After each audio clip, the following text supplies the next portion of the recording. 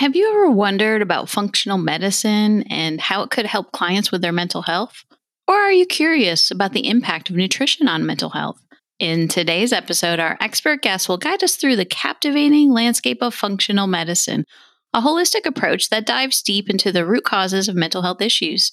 Discover how nutrition becomes the key to not only nurturing our physical health, but also cultivating mental resilience. Tune in for an eye opening exploration that will revolutionize your understanding of the mind body connection on today's episode of the Holistic Counseling Podcast. This is Holistic Counseling, the podcast for mental health therapists who want to deepen their knowledge of holistic modalities and build their practice with confidence. I'm your host, Chris McDonald, licensed therapist. I am so glad you're here for the journey.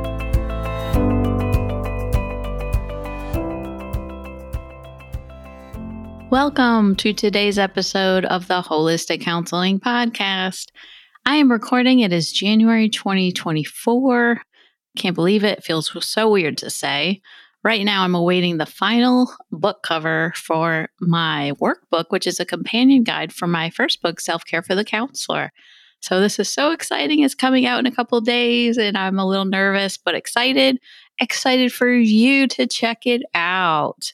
So I have so much in there, so much bonus content, journal writing exercises, as well as QR codes, which links to meditation, self-massage, and yoga. It is all inclusive and such easy to use strategies you can use that are really practical so that you can easily integrate into your life. So be on the lookout for that. That'll be out soon when this episode is probably out. But bringing us back to today, in this episode, our guest, Amanda Larson, who is a licensed psychologist, will guide us through the fascinating landscape of functional medicine, a holistic approach that addresses the root cause of mental health issues rather than merely treating symptoms. We'll unravel the ways in which nutrition plays a pivotal role in nurturing not just our physical health, but also our mental resilience. She is also owner of the Holistic Counseling Center. She has specialized training and certification in DBT, EMDR, mindfulness, trauma, integrative medicine for mental health, and nutrition and mood. In the last couple of years, she's integrated Eastern and Western approaches to mental health and wellness. Welcome to the Holistic Counseling Podcast, Amanda. Thank you. I'm excited to be here. So tell me more about your journey and what got you where you are today. So it actually starts with my health journey. I've actually struggled with hypothyroidism for about 12 years now, but it really wasn't until I'd say 2013 to 2014, after I had graduated graduate school, that I started to notice more issues around my energy levels, my mood, fertility, as we were starting to plan for a family, to at that point in time, about a year later, was diagnosed with Hashimoto's, other hormonal imbalances. And that's when it really started my journey digging deeper. I felt like with some conventional or allopathic approaches to health or wellness, that I felt very stuck and that I wasn't finding answers to what was going on in my body. At that point in time, and I think other people can kind of empathize, you sometimes wonder how much of it is psychological or just that you're creating all of these symptoms because you're not getting these answers from doctors to really improve your health. And so It's got to be frustrating too. Very frustrating. And I think with even our own clients, maybe whether it's complex trauma or their health struggles that tend to correlate with each other, chronic health conditions, that they often feel very stuck or start to question, maybe it is in my head and I'm just kind of manifesting some of these symptoms. This is where I started to go more deep dive into functional medicine, which really does focus on root causes to a lot of health issues. And this really was the driver of rebranding my practice, the Holistic Counseling Center, to really start to encompass that mind, body, spirit, because even in my treatment with clients, I felt like I was hitting a wall with talk therapy too. And so it kind of just came together with really knowing with my own experiences and literature and clinical practice that there's more to mental health or health overall that is driving people's struggles with mood instability, depression, anxiety, and just the interconnected aspects of the mind and body. How did it help you to use functional medicine?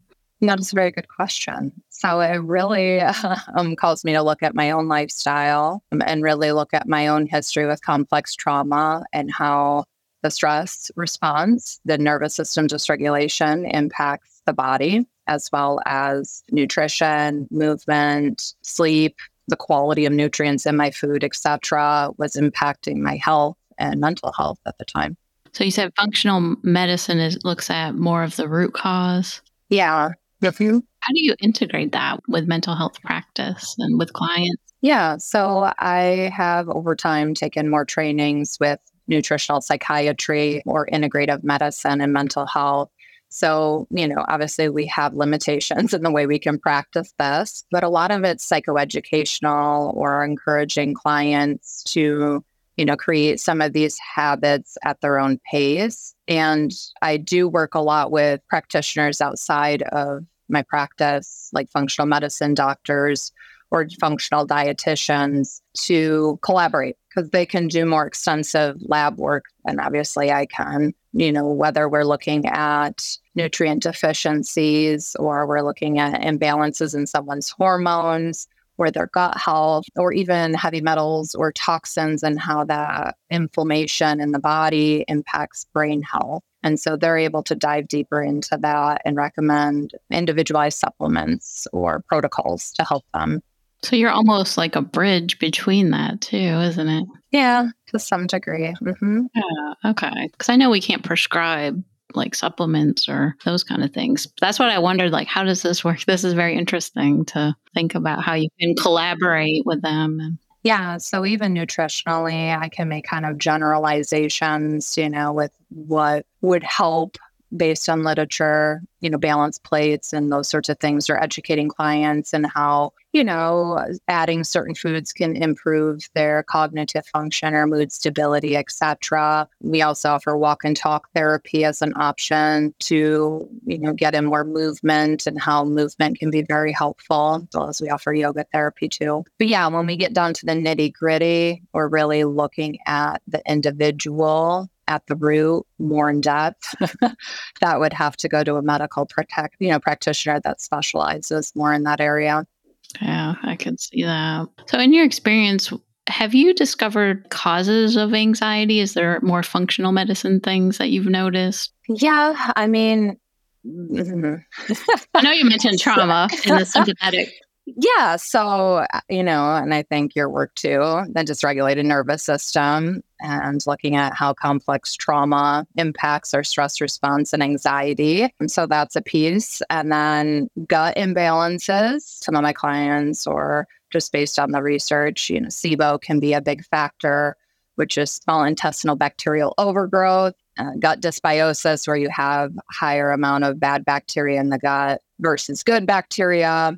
A big one that a lot of Americans actually struggle with is intestinal permeability or leaky gut, where the immune system and other toxins get into your bloodstream and start to create more inflammation, which is correlated with autoimmune conditions. Nutrient deficiencies, so like being low in vitamin D, which a majority of people know about with depression, anxiety. Bs, vitamin Bs are very important when we talk about creating neurotransmitters, mood and energy. So that's usually a big one that I encourage clients to look into. Low iron, blood sugar is a big one too. If we're eating infrequently, or we're not eating enough, that we can have dips in blood sugar, which increases cortisol as well. Other hormonal issues, such as like thyroid, can be a big one. Hypothyroidism or even hyperthyroid would be more like restlessness or keyed up, versus hypo, you might have more mood instability, depression, lethargic.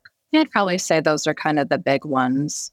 And it sounds like a crossover to a lot of potential causes of depression too. Yeah, I mean, there's a lot of overlap. And this is what kind of just intrigues me. And I think it's just sometimes we play whack-a-mole with all these different things. Don't you feel like a detective? Yes. Yeah, or encouraging clients to go get some of these tested Yes. because, I mean, I think we're becoming more well versed in these areas, but just kind of doing a rule out because we could be providing these skills that are very helpful, right? Or doing, more in depth trauma work. And, someone could have undiagnosed thyroid disorder, which isn't actually quite uncommon with those, right? With struggling with trauma. Oh, yeah, I was thinking of like estrogen or sex hormone issues too, can be a big one because I am seeing a huge uptick in like young women or teens having irregular menstrual cycles. So, I mean, I think there's a number of factors, whether it's stress or quality of nutrients from our food that are impacting these things as well. Yeah, and I think that you bring up a good point is the age of the client, because I have some that are menopause age, and that can be a big change of life and a lot of changes with hormones that can cause depression and other things like irritability. And so we have to look at all these factors. We can't just overlook that. Yeah, so that one's not uncommon. Obviously, estrogen, progesterone, or testosterone really starts to tank right around 35 and after for a lot of women before they even get to menopause. Oh, is it 35? Wow, I didn't Yeah, realize. because I actually just revisiting to get my stuff like looked at again. And then the doctor that did it, she was like, yeah, about 35, we're starting to look at testosterone and all these hormones or your body starts to prepare years in advance. I was like, oh, okay. Limited time. I know exactly. So the clients that you see, do you have them all like do different kinds of tests, or is it just certain clients? I mean, I think it just depends. Like you said, I play in being investigative. Yeah, I think it just depends. I usually do like a little medical history, like family history. If there's anything on the radar, I do ask about what nutrition looks like or daily movement and those sorts of things to get an idea. Generally, if my clients are presenting with depression, anxiety, and they haven't, because it's not common practice, especially my teenagers, to look at these sorts of issues, even if they are like reporting chronic fatigue or depression, anxiety, or mood instability or irregular menstrual cycles, it's passed as it's normal, even though like it might be common, I should say, but it's not normal for those things to be occurring for young women or teens. And so this is where I encourage them to follow up with a medical provider to look into any nutrient deficiencies or other hormones, specifically like a thyroid issue, to do more. And even then, it's kind of limited with like a pediatrician or a primary doctor for them to look way more in depth. And that's not necessarily the provider as much as sometimes it's managed care. Yeah, because I know I talk to my young adults a lot about getting a physical because they look at me like, "What? I'm healthy." Uh-huh. Everybody needs a physical. But is there certain tests? Like I know you said that like vitamin D might be one that they had. Do they have to request that? Because that isn't a regular test that they do, right? For No, blood work. generally they'll do kind of a metabolic panel looking at your lipids and blood count and those sorts of things. It's not general practice for you to go in and get like a thyroid panel or, I think maybe more doctors are better at it here in Michigan, but like a vitamin D panel as well. Iron or ferritin. So ferritin's your iron stores over the last few months. And then I encourage like a fasting glucose as well.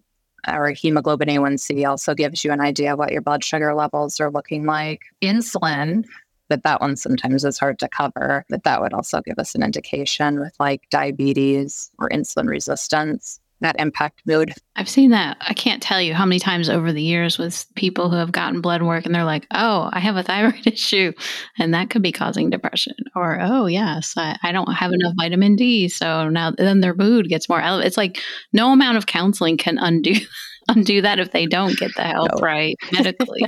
Yeah, no, unfortunately. But too, if it's deficient, it's like night and day, like you said. It is. Yeah, this is why it's so important, I think, to look holistically, to really look at all the different factors. And I love how you start with the intake form too. Yeah. And then too, sometimes they forget on an intake form, but like in conversation when you're getting to know your client, sometimes those things can kind of come up. So generally I encourage someone to get a full thyroid panel, which isn't just the TSH, which is the thyroid stimulating hormone. That is actually produced by your pituitary gland to tell either your thyroid it needs to pick up production or slow it down. This can be really impacted too with stress, because this is responsible for metabolism and regulating your mood and energy and body temp and all of that. So if we're under a lot of chronic stress, which isn't uncommon, right, with our clients that struggle with complex trauma or dysregulated nervous system, that definitely can be a big factor. But back to the thyroid panel, TSH, and then free T4, free T3, and antibodies are a full panel. Some would even say reverse T3. But the reason it's so important to even look at free T3, which practitioners might push back a little bit on, is because it is responsible for your mood and energy. That's like the powerhouse of everything. So your body actually has to convert T4 to T3 for us to use it in our body. And that's so important with depression too. I see so many clients that come to me too with fatigue and I have no energy and it's so hard to, we can try all these different things with yoga, meditation, all those holistic things. But if there's something medical, there's only so much we can do. So that's good to know that could be something to investigate. Yeah. And like I mentioned before, the iron, the glucose, all of those sorts That's of true too. things. Mm-hmm. Yeah. I mean, if you go to a functional medicine doctor, they'll actually go way more in depth about like what is outside your cell and what your body as intracell or, within the cells, like what your body is utilizing for vitamins and minerals, versus an allopathic or conventional model. Like if you were, like I said, go to your family doctor or a pediatrician, they're going to be a little more limited in their capabilities of diving deeper into what's going on. Building and managing the practice you want can be challenging.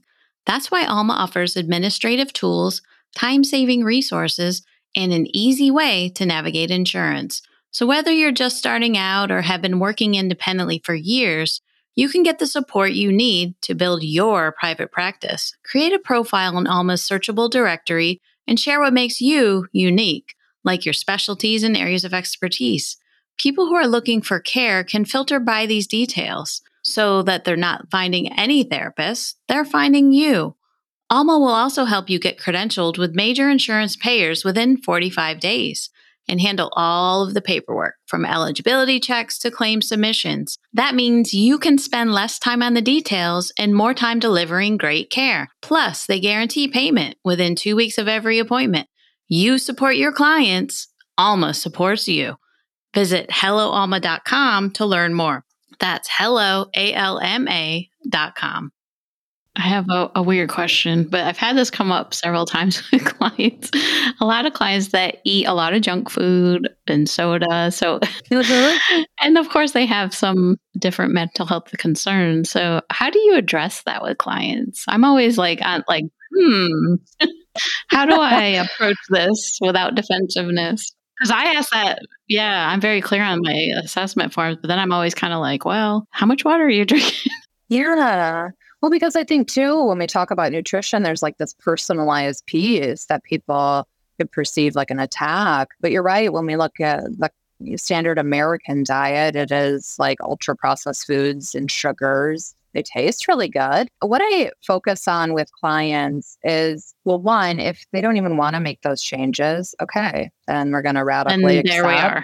Okay. There we Okay. are. If there is willingness and interest around like understanding how nutrition impacts body, how I really approach it is adding. Psychologically, when we add foods, like for example, protein is a big macronutrient that a lot of people undereat, especially women, but it's so important for building in the body. And so, if they are open to it, rather than taking away the sugar and the pop or soda pop or whatever we want to call it in different states. Whatever part of the United States or country, right?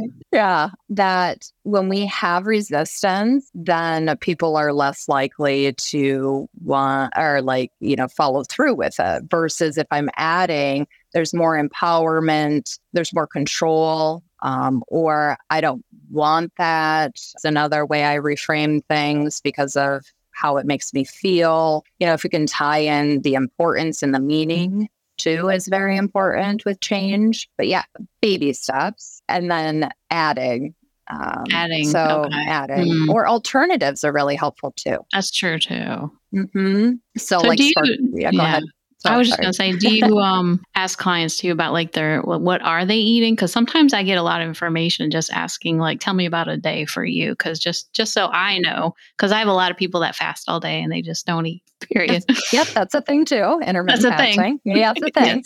Yeah. So I do ask in my regular daily assessment with clients, because I do work with clients too that are sometimes chronically suicidal or engage in self-injuries. So naturally, I'll ask about safety. And then I'll lead into like, what does your sleep look like? What did you have today to eat? Because I do have some clients that struggle with disordered eating where there are patterns of restriction or binging and purging. So I do ask about like quality time of day when they're eating. So too, if they're reporting anxiety or depression, I want to know like, are there gaps in the eating that might be causing blood sugar to go down and cortisol to go up? Because sometimes people can have panic attack or excessive amounts of anxiety when that happens. And then obviously exercise and hydration, all the things. Yes, so important. Yeah, no, there is so many factors. And I think that's why it's important to be holistic. I know. Yeah. I don't know how you can't be. Well, even then, just I think all the years of doing like CBT, DBT work, you start to like, there are clients that aren't necessarily responding to those modalities. And then, you think about more research around trauma in the body and using somatic approaches too to that. That's the best result. Yeah, I think to integrate all that. And so what kind of clients do you see then? Who benefits best from your practice? A majority of people that we see are adolescents and adults. So we kind of, go up to people that are in their 50s, 60s. It's kind of what we attract. But most of it is teens and young adults. We are trauma-informed practice. So a lot of individuals are coming in specifically seeking like EMDR treatment or somatic practices to healing the body. There are a few people that are attracted to the nutritional side of things or more integrative too. But most of these teens and adults are struggling with depression and anxiety, complex trauma, PTSD, sometimes personality traits. So I do work a lot with borderline personality disorder. Those are primarily the diagnoses that we see here. Oh, is that anxiety, right? Yeah, of course. Yeah. No, as we go on the laundry list here. That's funny. So what are some misperceptions of functional medicine? I guess, do you get pushback from people? I think even probably just the holistic aspect of things too, overall is kind of woo-woo, right? I'm sure we embrace the woo on the Holistic Counseling Podcast. I know, exactly. Because people are skeptical. But I really think, when we talk about functional medicine, it's like, even in the medical field, they're very behind what the research versus clinical practice. They're a number of years behind where we are with, what can be very helpful for people. So with that said, yeah, I think most of the time people are skeptical when I talk about root causes of things. But I think once somebody is struggling with a lot of health issues, which isn't uncommon when we have people struggling with PTSD or complex PTSD, that they start to question the system, because what happens is they're trying to communicate. And I think we even run in this when we're treating trauma.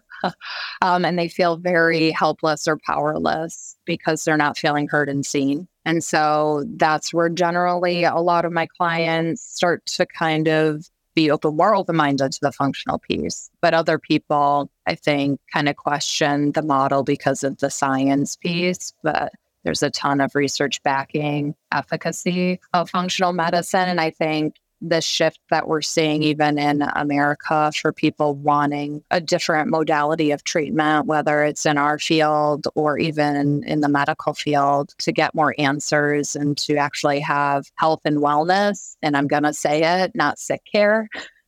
Yes. Thank you. Yeah. drop that mic on that one.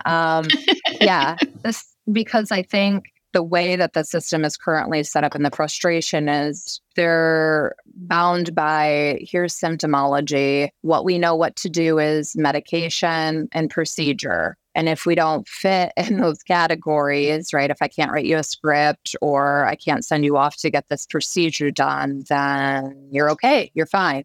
Oh my But you gosh, don't I know. feel fine. It makes me crazy. Yeah, I have a lot of back problems, and traditional medicine has failed me with chronic pain. And, I had some hip bursitis recently, and I had to do my own investigation. We have to be our own advocate for care, right? Found some exercises from this physiotherapist. They call that physical therapist in UK. And, was doing these exercises, and it's about gone. But I mean, I went to the regular doctor and they're like, well, maybe we'll give you a shot. They're just like, I don't know. There's not much we can do. Why don't you just tell me how to do this? Because I've had this like 4 other times.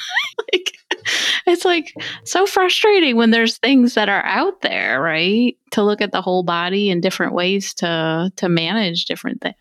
Yeah, that's just That's personal really experience. frustrating. Yeah. It And is. I I ran mean, into that too. absolutely. And this was a total, like I've gone to different physical therapists, but this one had different exercises that made a lot of sense that really didn't aggravate it. Because sometimes physical therapy can aggravate things, not in a good way, you know? Yeah. And I think people that are attracted to the practice itself run into this and they're seeking more help because you get to a point of having to be that person that, and I'm a firm believer in educating yourself just because I think knowledge can For provide a sure. lot of empowerment for our clients. And so by the time they get here, they're like, I'm looking for EMDR and I'm looking for this Exactly. piece. Yeah. Because I was thinking, with more of the traditional medicine, I wish they could provide even can we just have some Reiki thrown in there?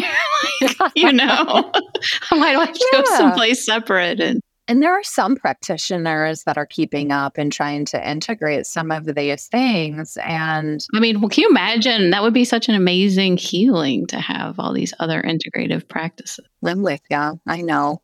I know they're starting to. They are starting to. We're doing more like panels around hormones or gut health. I've had some practitioners look into that a bit more. And, not to like dog on allopathic or conventional, right? There are times and places, if there is an emergency or an acute issue of some sort, they're wonderful to go to. It's just they're not doing a very good job in regards to chronic mental health or chronic health conditions. And so this is where we need to look at the whole body because everything's interconnected. Do you have any success stories from clients that might have been hard to treat and that you were able to, or themes that have come up? Themes, yeah. I mean, I've worked with a lot of clients for a number of years, kind of on and off. And I think it's just been like steps. And so, I do work a lot with clients, a lot of complex struggles.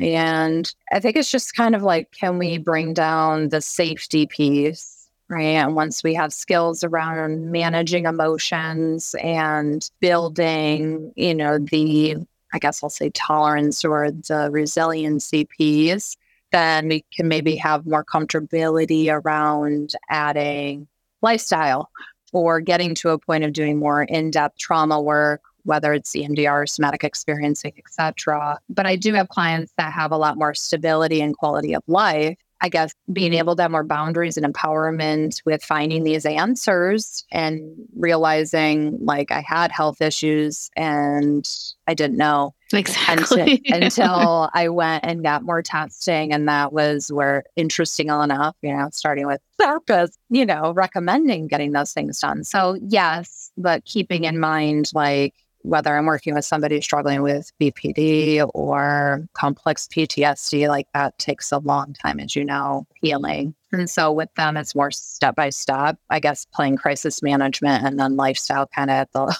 ladder and prioritizing. But I have had some success stories in that regard and people feeling better with being able to add supplements or starting to make dietary changes or, I guess, EMDR treatment and these other modalities too. All encompassing, yeah.